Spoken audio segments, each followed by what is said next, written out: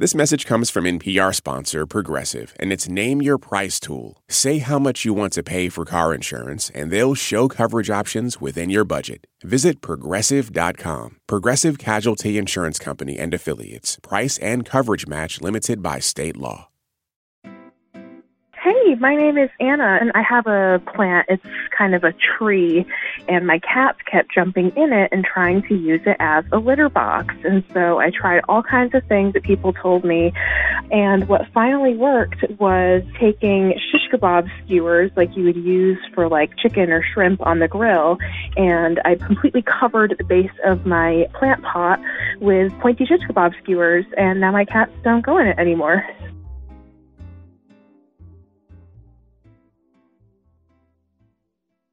To say these last few months have been hard is an understatement. Many of us are isolated from loved ones or going to work with the fear of getting sick. Many of us know people who have gotten sick or died, and so far, the end doesn't appear to be in sight. Like everyone else, I'm doing my best to get through it and stay safe and calm. And so I wanted to share something in this episode that's worked for me.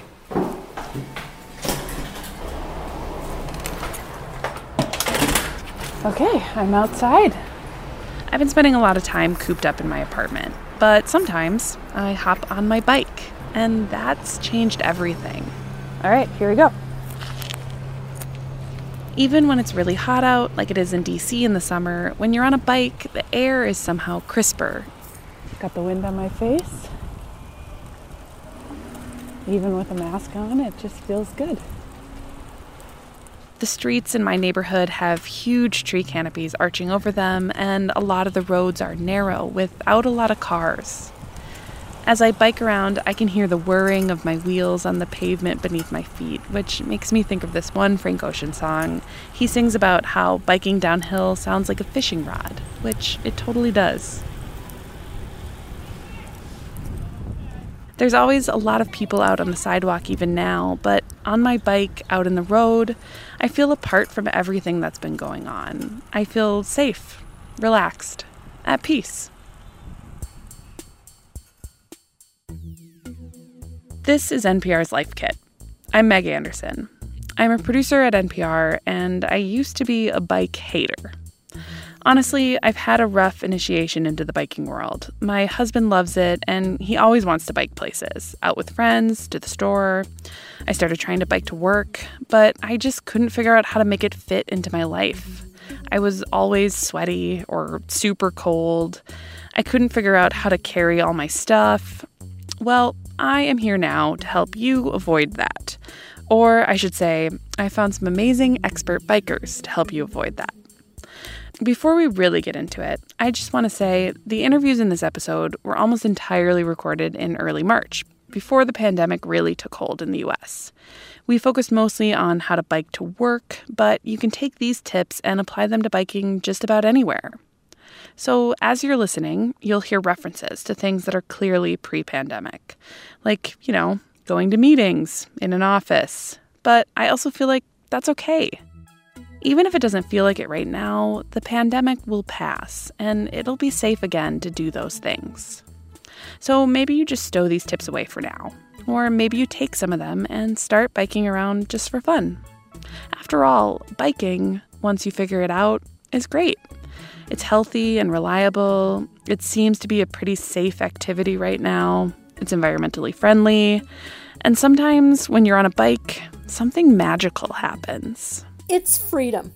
That's Robbie Weber, our first expert.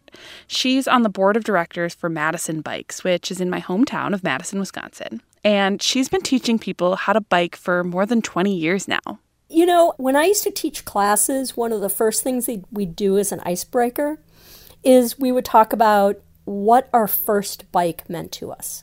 Talk about when you were a kid and you got a bike and you could go riding around.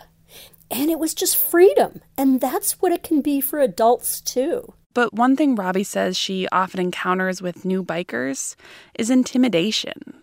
She says people just don't see themselves as bikers. They think you have to be super fit and maybe wear a full spandex suit. And to that, she says, look around. a lot of people bike. You see lawyers on bikes, you see moms with kids, you see older people, you see college professors, but you also see college students. People aren't necessarily wearing Lycra. They're wearing whatever they plan to wear the rest of the day. And if you saw me, you would be less intimidated about biking because I am 61 and out of shape. But I can bike because I just take my time and I'm not worried about people passing me. That gets us to our first takeaway, which is make this easy for yourself. Going from driving or taking public transit to biking as a mode of transport is a big lifestyle change. You don't need to dive headfirst into the deep end. Start small. One of the things I suggest is don't try biking to work when you've got a big meeting or when you're in a hurry. Again, if you want to try biking to work, try it on the weekend or if you have some time after work. But maybe try biking someplace easier, closer, shorter. Go to the grocery store if you just need to pick up some butter to make cookies. Or bike over to your friend's house and you can just try it out and see how it feels. And then you can work your way up to something further away. Robbie says you should take this mentality of taking it easy and extend it to the route itself. This could be a route to work eventually, but also to your grocery store or to hang out in a friend's backyard or your favorite park. Try out your proposed route on a weekend or do it after work. A lot of times there are connections that you may not even be aware of. It would be great if everybody had a bike path from their front door to their workplace or the grocery store, but that's probably not realistic. But there may be some short little paths that you didn't even know connected different neighborhoods, and that would allow you to go on smaller streets or quieter streets, and you need to check those out ahead of time. And you don't have to do this all perfectly the first time. You should feel free to try different routes until you find the one that works for you. Trying your bike ride out ahead of time also helps you to figure out what clothes are appropriate. And you don't have to map out your ride ahead of time completely from scratch. Lots of bike shops have street maps that show a city's bike lanes and bike paths. Plus, there are tons of people who love biking. You probably have friends who love biking. Another way to make your life easy is to tap into that community, even if it's just remotely for now. Get a mentor or a bike buddy, and believe it or not, people often are glad to share their knowledge. You may not be able to shut them up once you ask them for help. I have definitely found that to be true. Not in a bad way, just totally true.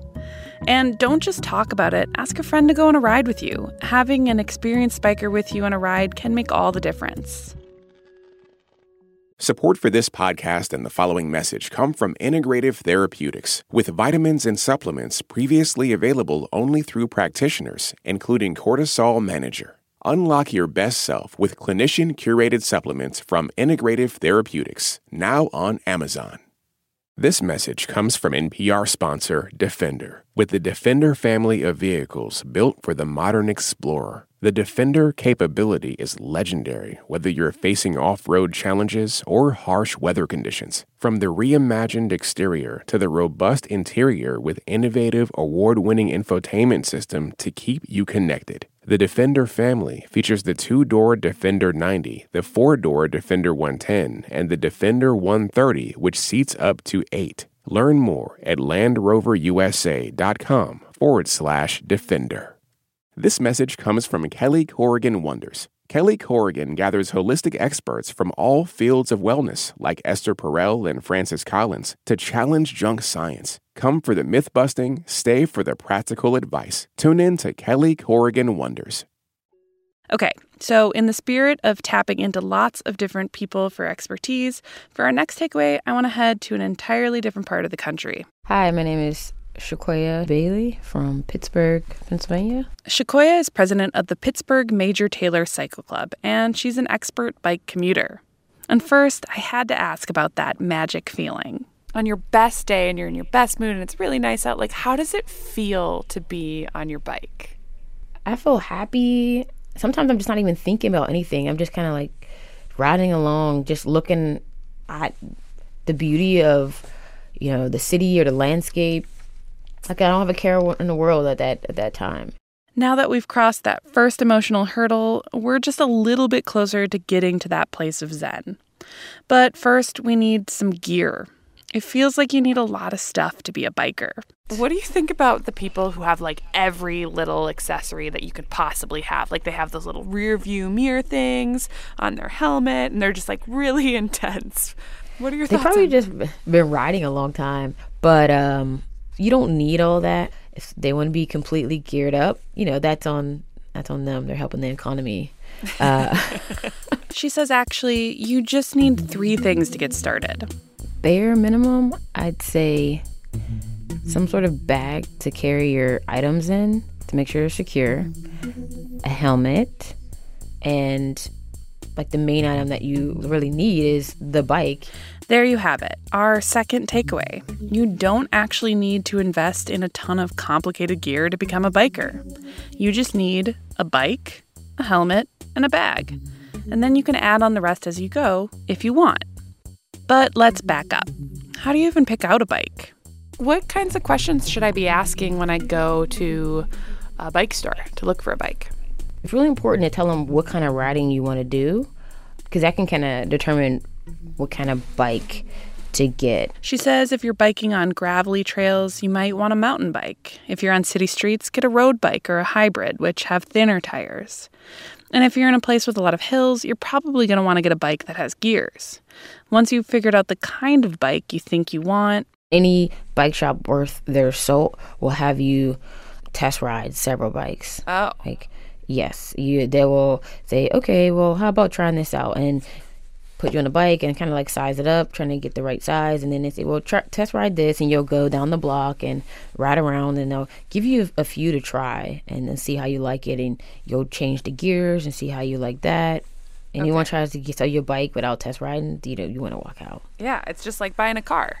Exactly. I'm mostly on flat city streets, so my super cute, bright pink single-speed road bike does the trick. And I've got my helmet, which is less cute, but very necessary. And I usually ride with a backpack, so I'm set there too. But back sweat is a real thing. So if you want, you can upgrade that bag to a basket on your bike, or even a bag clipped onto a bike rack off the back. That's called a pannier, although the pronunciation of that word is hotly disputed. It might also be pannier or pannier. It's like the cheese. Is that how you say it? Yeah, I guess so. If I'm saying it wrong, I'm sure someone will tell me at some point. Because I used to pronounce the chamois wrong, and that's the padded in your shorts. Oh. But I used to pronounce it chamois or something. For the record, it does literally look like chamois on paper. But in any case, having some kind of bag is key because it allows you to carry things with you, like some beers for a backyard hang, or eventually, when office life returns, a change of clothes or some deodorant. It's nice to not show up to work totally disheveled, right? But if you're feeling overwhelmed by the amount of stuff you're suddenly carrying to avoid becoming known at work for smelling bad... If you work somewhere where you have a desk that's your space and you can leave things there, sometimes I would bring things at the start of the week. The first trip that Monday might be the heaviest trip that I make because I'm bringing some extra things so that I don't have to carry them each day throughout the week. A lot of the things that you might carry, a change of clothes, deodorant, have to do with summer biking. But what about frigid winter biking? Just kind of having a couple different layers is super helpful. Layer 1. I would definitely say having some sort of dry wicking material that's the closest against your body. She recommends wool because it's warm and it dries quickly. And then the next layer... It could be kind of a long sleeve shirt or sweatshirt if you don't have like the fancy gear. And then the outer shell should be something that it has some windproofing a bit, and maybe a little bit of waterproofing is super helpful. On the bottom, she says thicker pants, some wool socks, and boots should do the trick.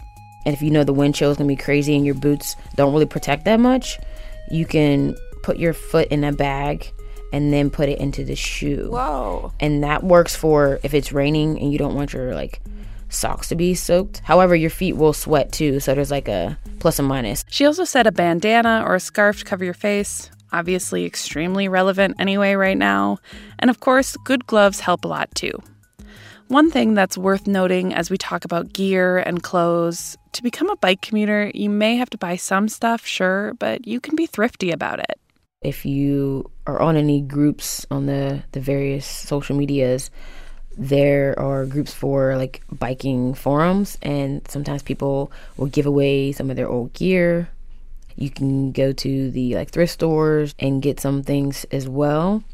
Just starting out, I think I would just ride with you have, and like the main item that you really need is the bike. And even that, if your city has a bike share program, you can use that instead of buying a bike. Okay, so finally, I'm ready to get out on the road. How do I stay safe? For that, I turned to Claudia Corsino, who bikes in one of the most intense environments for a cyclist, New York City. But first, naturally, here are her thoughts about those magic bike feelings. Oh my God, I had so much feelings. I feel empowered. I can see the world from different point of view because every day is different. Like what I'm seeing, more women on the road, I'm also so happy. We look to each other like, oh, we smile. Claudia is the co-founder of Ciclistas Latinoamericanos de New York, and she had a ton of tips for staying safe on the road. She started listing them off to me. I will encourage people to use reflective clothing, to follow rules of the road, also signal. Not many cyclists signal when they are in a road, like, and tell the driver where are you going, if you're going to the right, to the left. I will also tell cyclists not to use headphones or listen to music because sometimes you get distracted and you have to be aware of what is behind you. Okay, so reflective clothing, following the rules of the road, using hand signals, no headphones. Yes, and lights, to have lights. And lights. Okay, lights too. This all felt like a lot. But actually, if you think about them all together, they lead us to our third takeaway. As a biker, it helps to think like a driver. Basically, it breaks down like this. Follow the law, just like drivers do. Don't run red lights or stop signs. Use your hand signals. Use lights at nighttime. Pay attention to your surroundings. Anything that could make you predictable with the drivers. Predictability. I like that idea of kind of like showing people with your behavior kind of what you're going to do. Yes. So think and act like a driver. A good driver, I would add. And just like a driver, stay in your lane. If a bike lane exists, use it. And whether you're in the bike lane or along the edge of the road, bikers should try to stay as far to the right as possible. Don't bike in the gutter, but try to give cars 3 feet of space. If the road is too narrow, ride in the middle of the lane. You don't want to tempt drivers to try to squeeze past you. You're trying to maintain this balance of being far away from the moving cars and the parked cars because you also do not want to get doored when someone is getting out of their parked car. And on that note, a quick aside. This is a podcast about how individual people can start biking. But I'd also say, hey, drivers, you are in a huge metal box. There are things you can do, too, to keep bikers safe, like... Please don't double park your vehicles or don't park on bike lanes. Please be mindful of opening your door. Please look and watch for cyclists. There's actually a fun trick for opening your car door. It's called the Dutch Reach, and it's simple. When you're getting out of your car, use your far hand, your right hand if you're the driver, to open the door. It forces your whole body to turn, and so you're naturally able to see if a bike is coming up behind you. The more you know. Claudia also said something interesting about the relationship between bikers and drivers. With more cyclists on the road, we protect ourselves. She says as drivers see more and more people riding bikes, they might become more aware of bikers and more accustomed to looking out for everyone on the road. Plus, they will see more people like using an alternative mode of transportation, so they will just get used to it. and they could probably be interested or feel like they could do it as well. She says not every driver is going to be nice to you, and the best thing to do in most cases is just to ignore them and focus on keeping yourself safe. But the hope is that more cyclists on the road, she says, could help us shift from a car-only culture to one that's more welcoming of other ways to get around. And with that, we've completed your How to Become a Biker plan. Let's recap our takeaways. Number 1, make this easy for yourself. You don't have to be a triathlete. Take it slow, try routes ahead of time, and enlist your friends to support you. Number 2, you don't need a ton of gear. All you need is a bike, a helmet, and a bag. Start with that and add from there. And finally, number 3, to stay safe, act like you're driving a car. Follow the rules of the road and stay alert. This is all about being predictable to other people. And there you have it. You're ready to go get on that bike.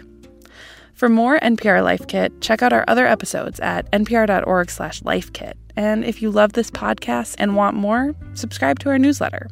And if you've got a good tip, leave us a voicemail at 202-216-9823 or email us at lifekit@npr.org.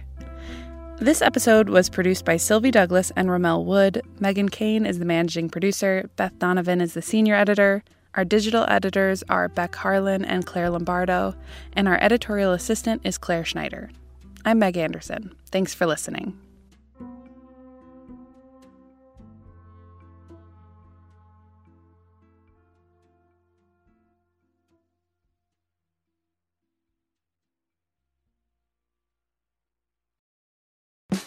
On this week's Wild Card, we talk with Issa Rae about those moments where our lives could have gone another direction. Definitely wasn't supposed to be with that guy at all. At all. But I still think about it. I'm Rachel Martin. Issa Rae tells us how to make peace with the path not taken. That's on the Wild Card podcast from NPR, the game where cards control the conversation. On the TED Radio Hour, in the middle school cafeteria, Ty Tashiro always sat with his equally nerdy buddies. The socially awkward kids who were the furthest thing from cool. And he often wondered, why am I so socially awkward, and what am I going to do about that? Now Ty is a psychologist and expert on awkwardness, and he has some answers. That's on the TED Radio Hour from NPR. There's a lot to stay on top of on any given day. You might have to break things down into smaller pieces in order to keep up. That's why we're introducing the new Consider This newsletter from NPR. Every weekday, we sift through all the day's news and bring you one big story in an easily skimmable format, so you become a mini expert on a major topic each day. Sign up for free at npr.org/considerthisnewsletter.